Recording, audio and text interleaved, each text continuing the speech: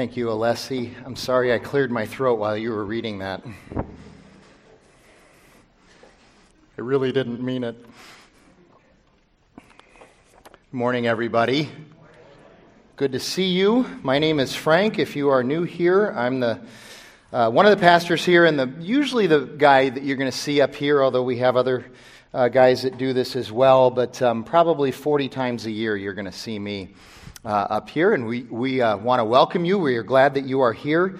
We have been working our way through the book of Romans, so if you would turn to Romans chapter 3, we're in our 13th week of this series. Don't worry, every week I won't tell you what week number it is. I'm not quite that type A, but I just happen to know this week it's the 13th week. And we're all the way to chapter 3. I think that's awesome. We're just flying through this dog now. This is really good. Hey, listen, quick reminder. I want to mention this. In February, we believe that everybody should belong to a community outside of just Sunday morning. And so we have these things called redemption communities. And so we began to think that if we think that's a good idea for adults, maybe it would be a good idea for students as well. And so in February, we formed a student RC, a student redemption community. It's led by JP and Carrie Tanner, and by Stephanie Shoemate, and by David Massey. Stephanie is the operations manager here. JP and Carrie are just people who are interested in working with students, and David's a student at Phoenix Seminary. And they were meeting every other week for the rest of the school year, and it was terrific. A few times they met in our home, and it was wonderful. We happen to have a high school daughter, and it was terrific. And I kind of thought they would take the summer off, but instead they decided to not only keep going during the summer, but they're going every week during the summer. And it's been amazing what God has done in that RC. They meet every Thursday night, and they're doing it here at the church, and it's been growing during the summer. It's been fabulous. And this last week was especially fun. Apparently, they went to a Diamondback game Friday night. It was the one where they won against Cincinnati. So we need to get you guys back to the games a little bit. But if you have a junior high or senior high student in your house, or you are a junior high or senior high student and you're looking for a community to get involved in, you should contact Stephanie or JP or somebody, and we'd be glad to help you with that. So Romans chapter 3, the first 8 verses this morning. It's interesting to me.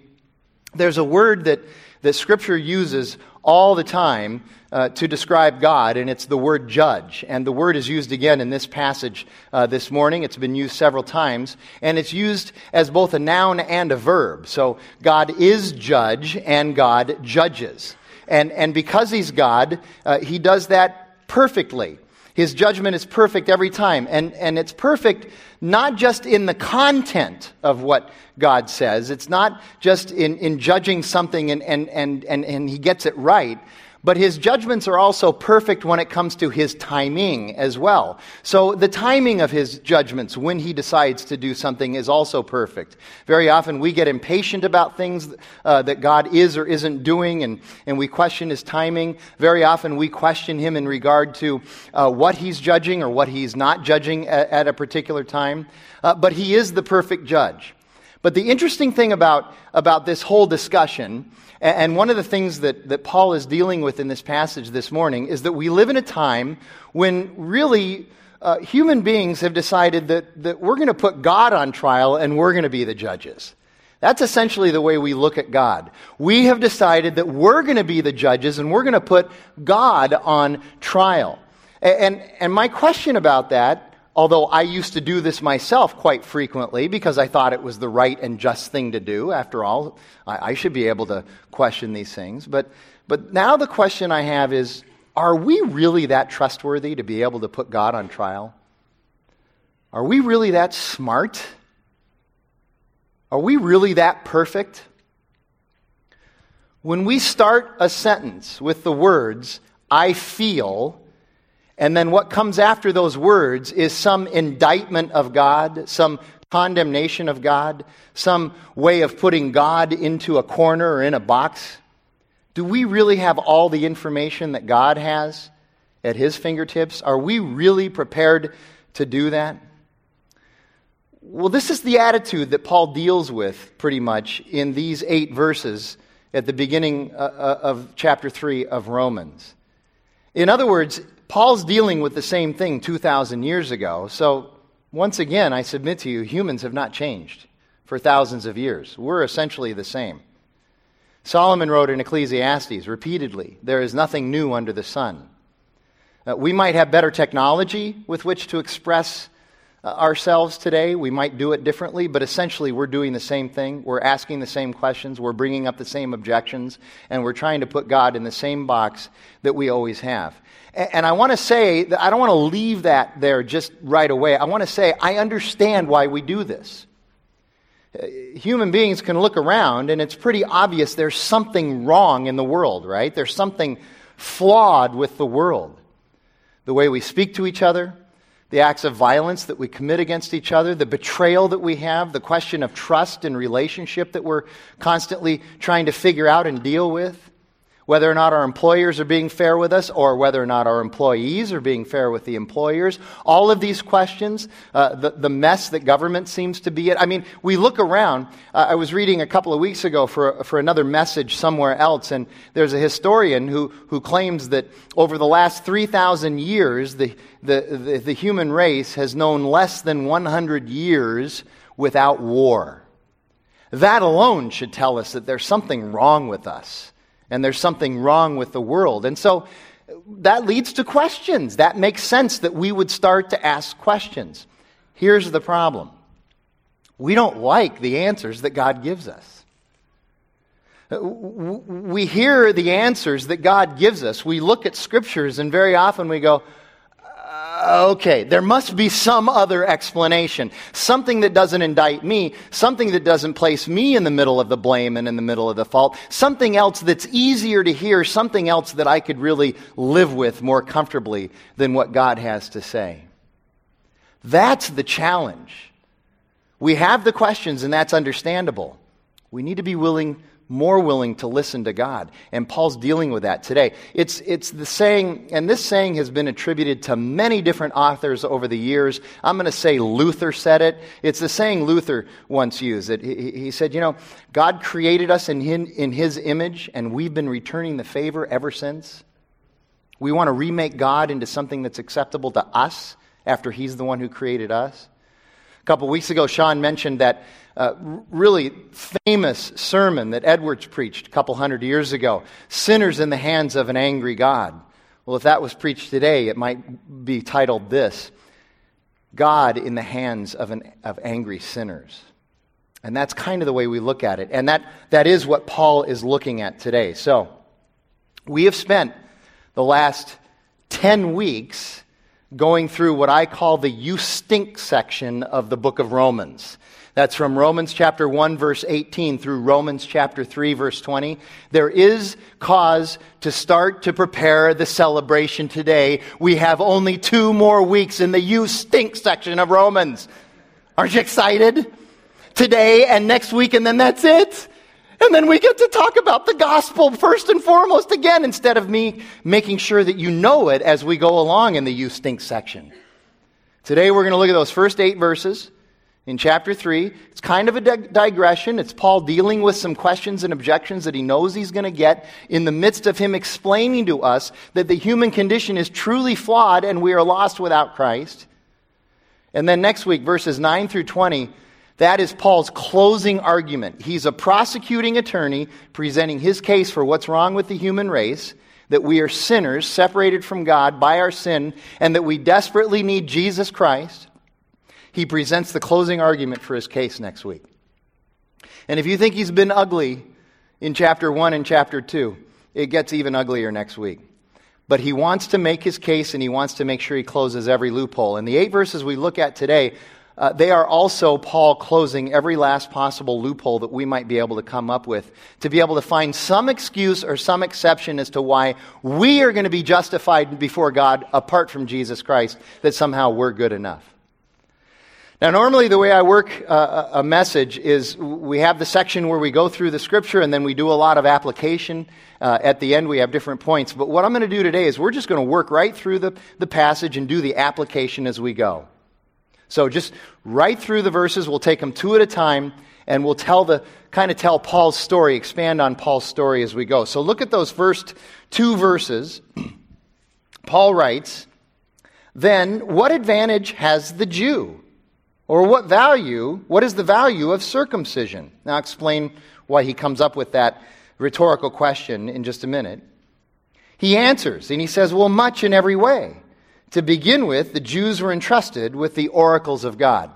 So here's what's happening in the flow of the you stink section of Romans, okay? Romans 1:18 through 32 is what we might call the descent into depravity. It's Paul just talking about the inherent sinfulness of human beings and how we just keep getting worse and worse and worse.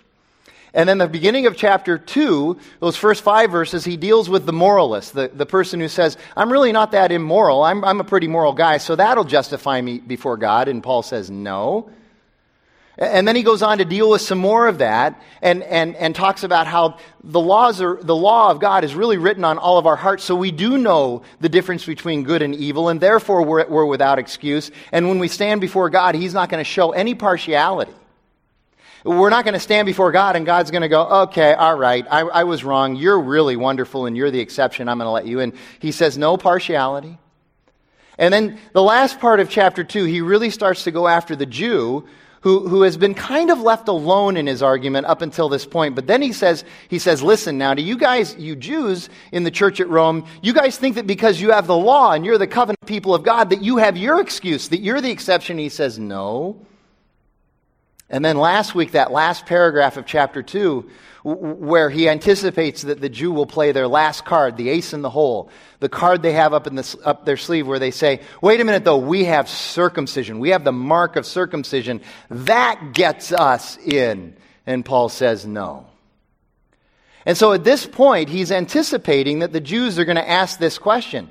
Well, then what value is there to circumcision? And what advantage is there to being a Jew? It's a legitimate question, and he answers it in a way that I think might surprise some of us. At this point, we might be thinking he would say, none. There is no advantage. But instead, he surprises us, and he says, actually, there isn't. Much in every way, there is an advantage. He says, to begin with, you were given the oracles of God. Now, that's all he says about the advantage of being a Jew. He says, to begin with, you think there's going to be more. There's actually more in Romans chapter 9. Eventually, in about 10 years maybe, we'll get there, and we'll see those other advantages. But he starts with the oracles of God. And when he says the oracles of God, here's what he's saying. You have the Word of God, you have the revelation of God, and you have the covenant of God. All 3 of those things are wrapped up in that word, logia, the Greek word, which means word or message or truth. All 3 of those things. God has revealed himself to you as his chosen people. He's given you his covenant, and he's given you his word. He's given you the law, and so you do have an advantage, but here's the problem. You never took advantage of the advantage. You have the advantage, but you never use the advantage for what it was intended for. It's like you're a hockey team and you have a healthy Wayne Gretzky when he was young and in his prime sitting on your bench, but you never put him on the ice. All right, I'm looking at some of your faces. Let me do something a little bit more relevant. You're a basketball team and you have a healthy LeBron James sitting on your bench and you never put him into the game. You have this great advantage, but you never take advantage of the advantage. One commentator tells this story. I really like this story. I thought it was a really good illustration. He says that there's a deserted island, not a deserted island, but an uncharted island. Of course, it's in the Pacific Ocean because all uncharted islands are in the Pacific Ocean. Uninhabitable, but there's 2 large groups of people there. Nobody knows they're there, and they need to get off the island. They're desperate to get off the island, and the only way off the island is to find this little footbridge, and the entrance to the footbridge has been covered over with brush, and so it's really hard to find. But making it even worse is the fact that this island is in total, complete darkness, 24 hours a day, 7 days a week, all the time. So it's really hard to find this footbridge. Well, one group of people has been given a pen light to look for the bridge. One of those little lights that if you're lucky and you hold up your keys like 6 inches away, you might be able to tell your keys apart. Okay, they have that. And they're walking around pathetically looking for this bridge. Hopelessly looking for this bridge. Then there's the other group, the Jews. And they have 12 monster trucks, four-wheel drive trucks, heavy equipment trucks, and on top of each of these trucks is this huge searchlight that oscillates, and you can move it around and you can drive the truck around. So they have an advantage. They have a clear advantage, but here's the problem. Not only do they not share these huge searchlights with the other group of people that just has the pen light, but the Jews have decided to look for a needle in a haystack rather than for the footbridge. They have an advantage, but they refuse to use the advantage for that which it was intended. So you stop to think about this and you go, what about today? Is there an advantage to being in church? Is there an advantage to going to Bible study? Is there an advantage to baptism? We talked about some of those things last week. Kind of sounds like maybe there isn't. Apart from Jesus, there certainly isn't. Well, yes, there is an advantage to those things. There's an advantage to going to church. There is an advantage to going to Bible study. Those things have an advantage, but maybe not in the way that you think they do. So here might be a comparison. Being in church, the advantage that people have, if they're in church, is that they're going to hear the gospel proclaimed, the good news of Jesus Christ. They're going to hear the gospel proclaimed, and they're going to hear the word of God taught. That's an advantage. We all get to hear truth. The problem is that just hearing the truth doesn't save us. It doesn't help us. We have to act on it. We have to respond to it. We have to appropriate the truth of the gospel, the truth of Jesus' life, death, and resurrection to our own lives. If we never do that, we have an advantage, but it's of no use to us because we've never taken advantage of the advantage. Many don't. We hear the Word of God, we hear about Jesus, we hear the gospel, but we just don't do anything about it. Or worse, some of us will actually take the advantage and will try to use it for something that it was never intended for. I have a really good friend. He leads a pretty good-sized church in a tough area, church of 300 or 400 people.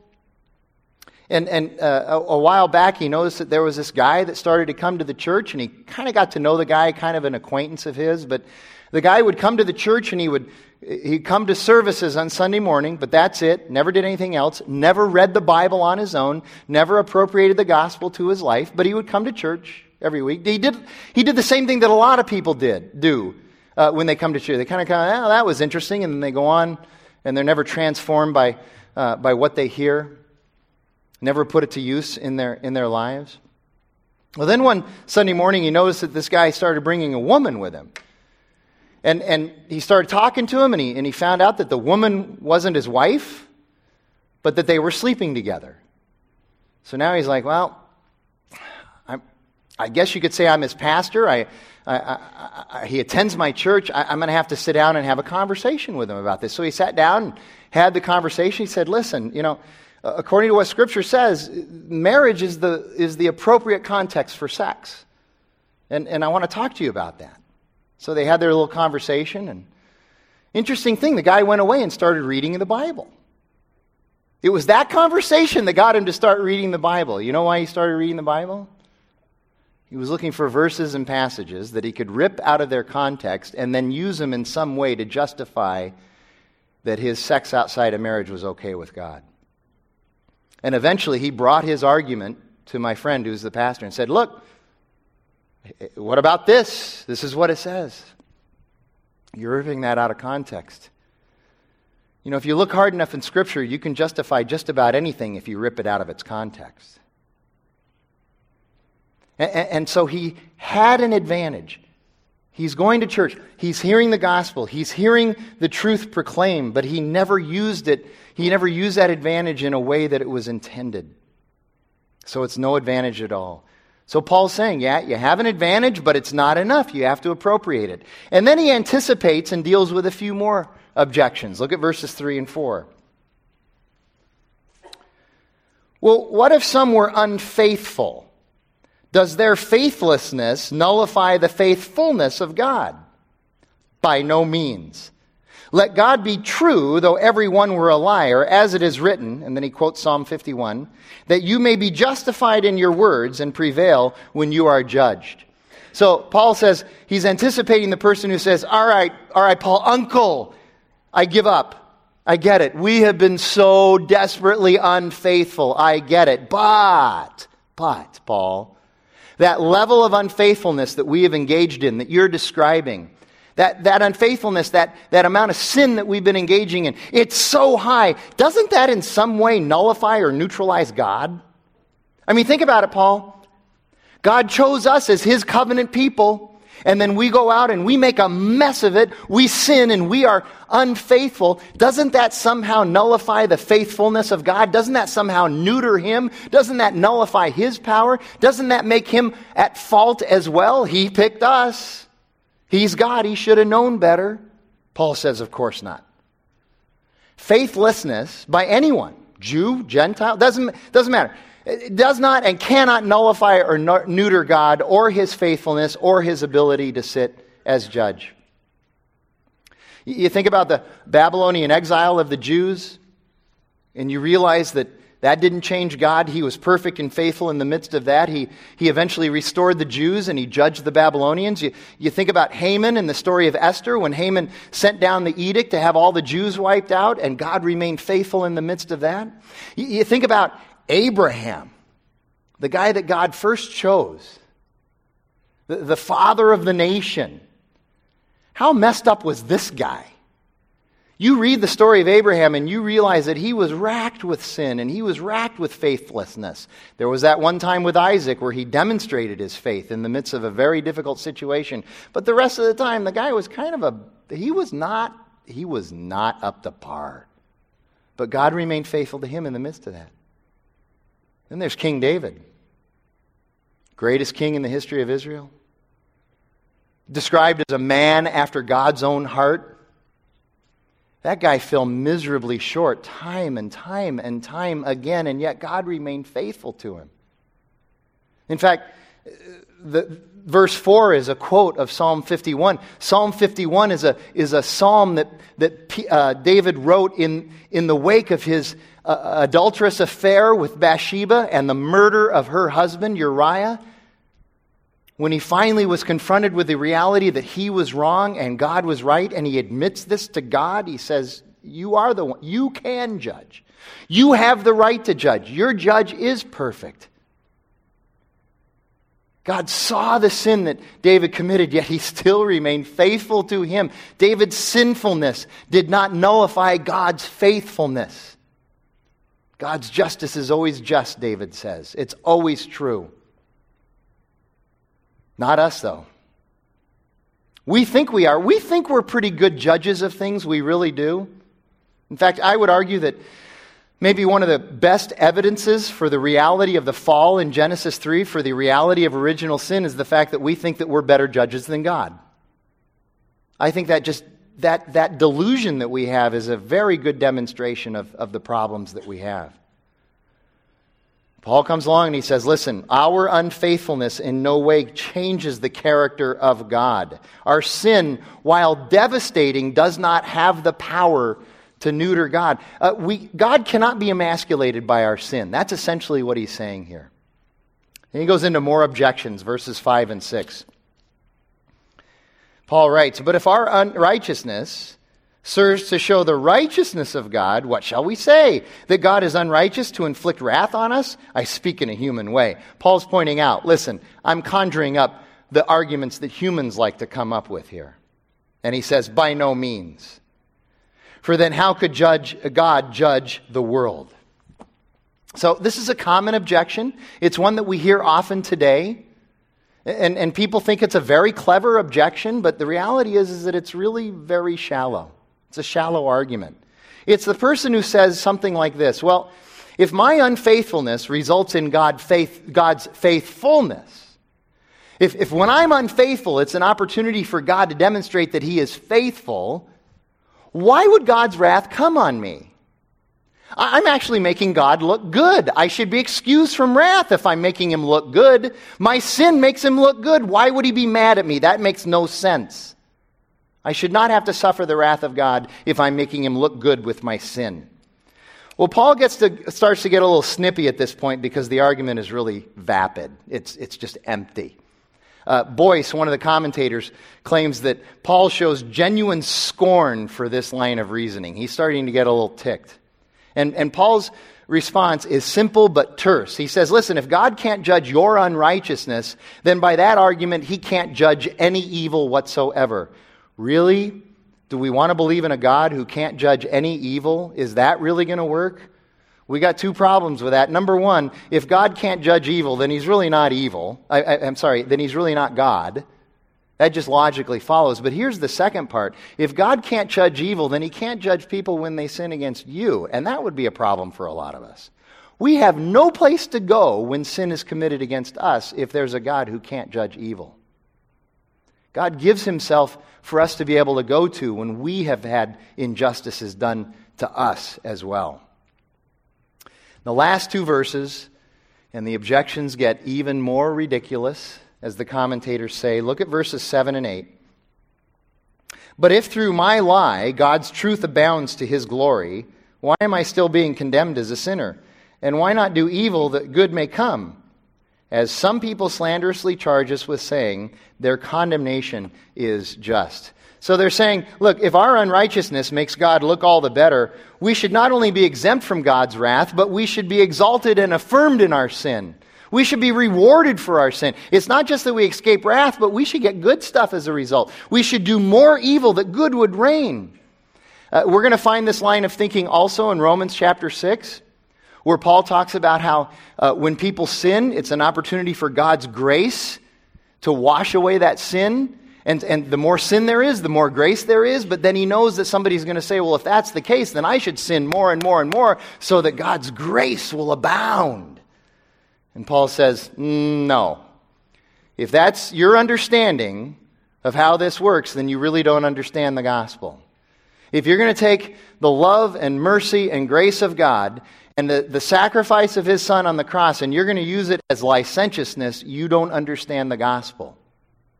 You should be responding to God in love because he's first loved us through his son, as John would say in the letter of 1 John. Here you go. By this logic, check this out. By this logic, we should leave here today and go set fires. Why?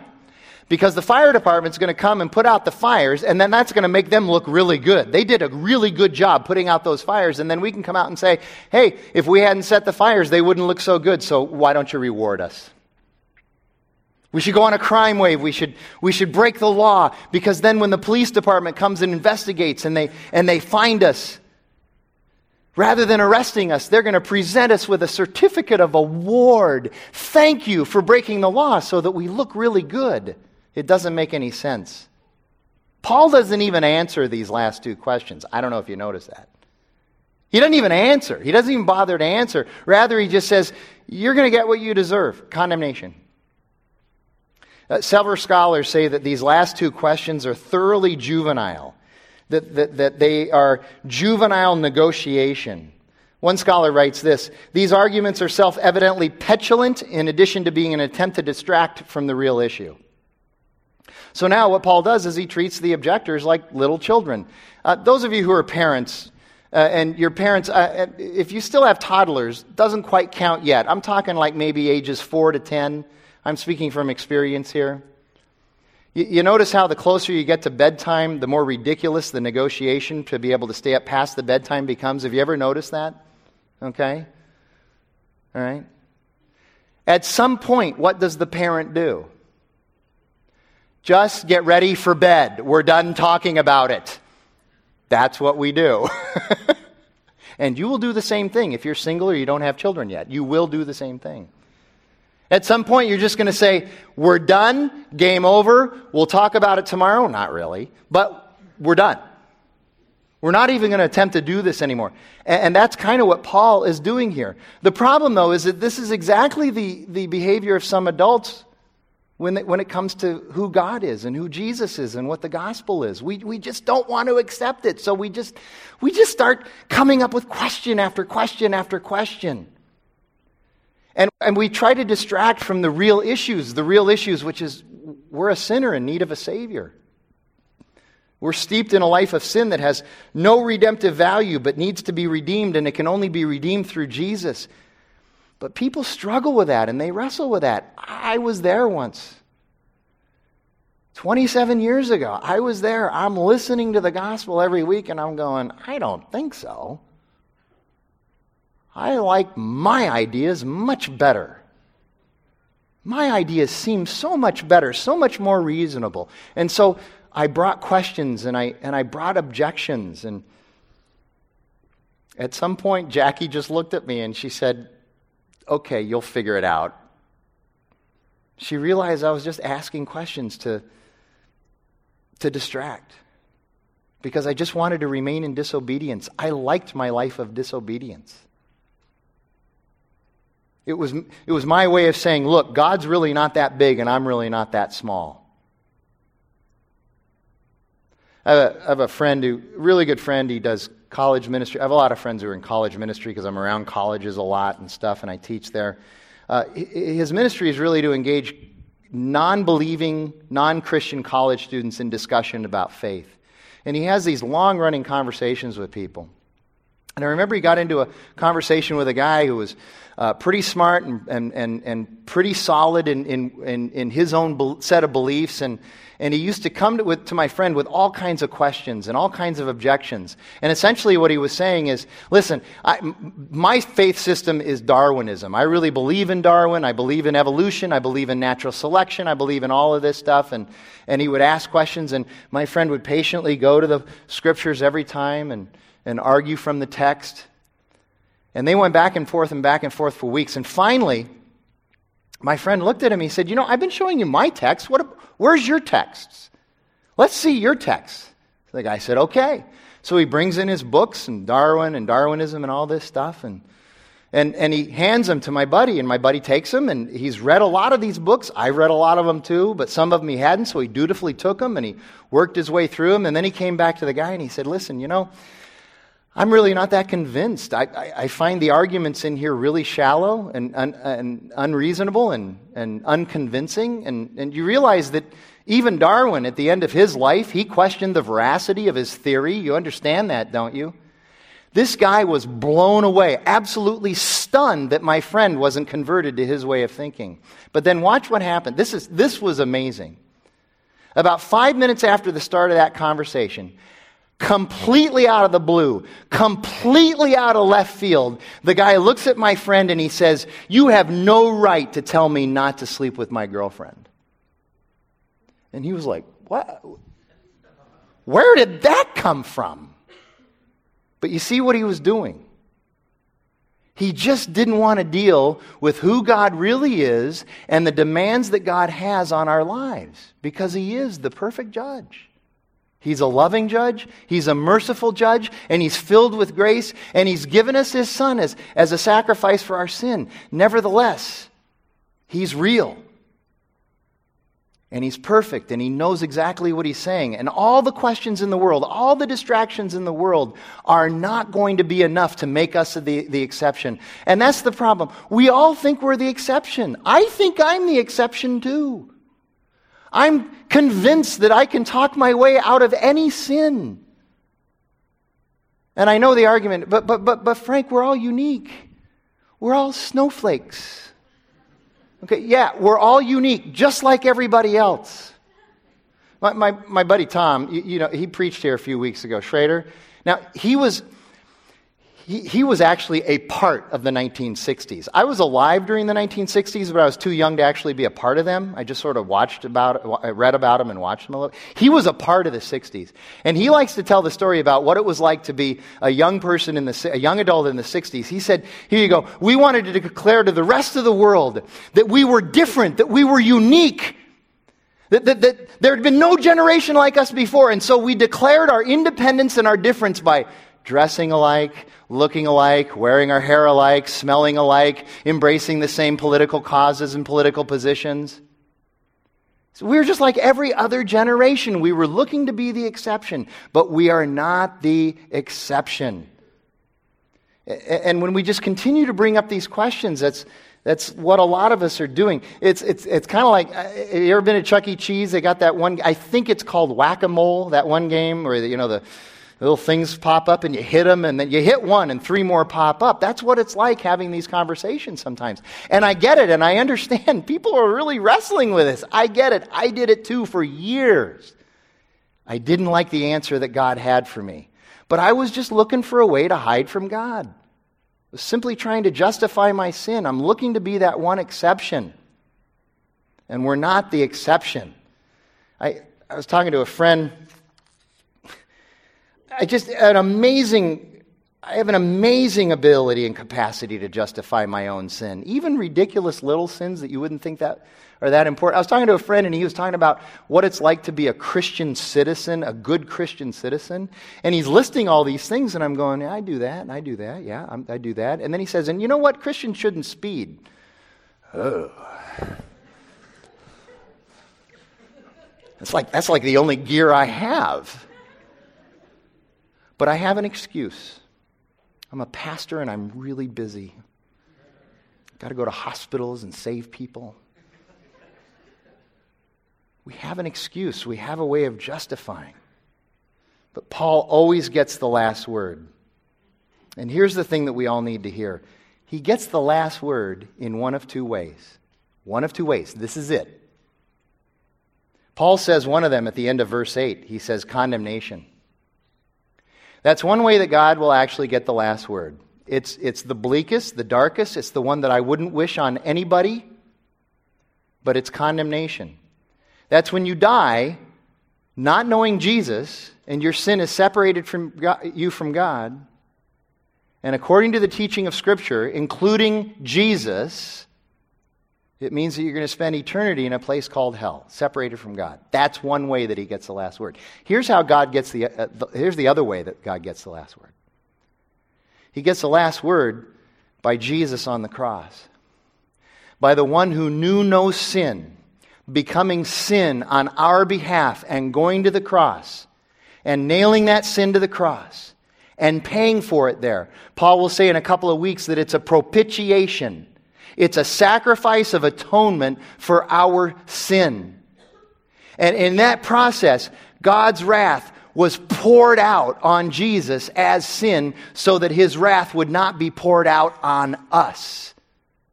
And we get to trade our life of death and sin for Jesus on the cross, and we gain out of that a life that's eternal with God. Redemption, forgiveness. We have an advantage, but we must appropriate the advantage.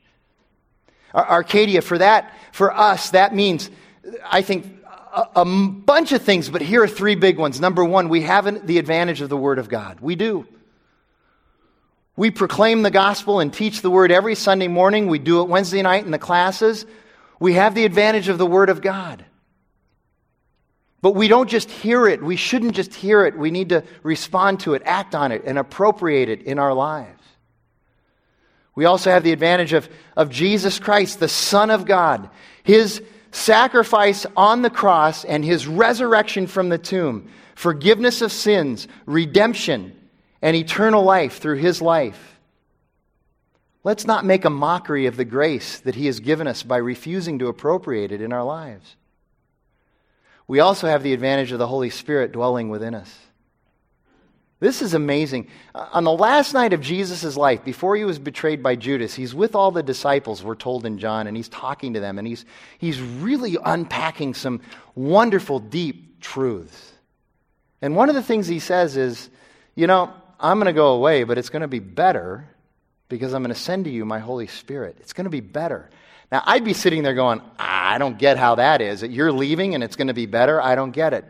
But Jesus says, yeah, it's going to be better because I'm sending you my Holy Spirit. My Holy Spirit is going to dwell within you. He's going to lead you, guide you, direct you. He's going to enable you to test the spirits, as John says in 1 John. He's going to enable you to understand what the wisdom of God is, the truth of God is. He's going to dwell within you. That's an advantage. Let's take advantage of the advantage. The gospel is the greatest and only advantage in the world. We should jump on it. We human beings, we have this amazing ability to justify our sin. Well, God has an even more amazing ability to justify us through his Son, Jesus Christ. Let's embrace him. Let me pray. Sean's going to come up and lead us in our time of reflection. God, thank you for who you are. Thank you for your word and its truth. And thank you for what you've done for us through your Son, Jesus Christ. God, I just pray that we would appropriate that in our lives. Not just the first time. Not just the first time that we come to you in repentance and faith through your Son, but also every single day thereafter. Appropriate your gospel and your grace to our lives so that we could live for you, so that we could build the kingdom. We ask it in Jesus' name. Amen.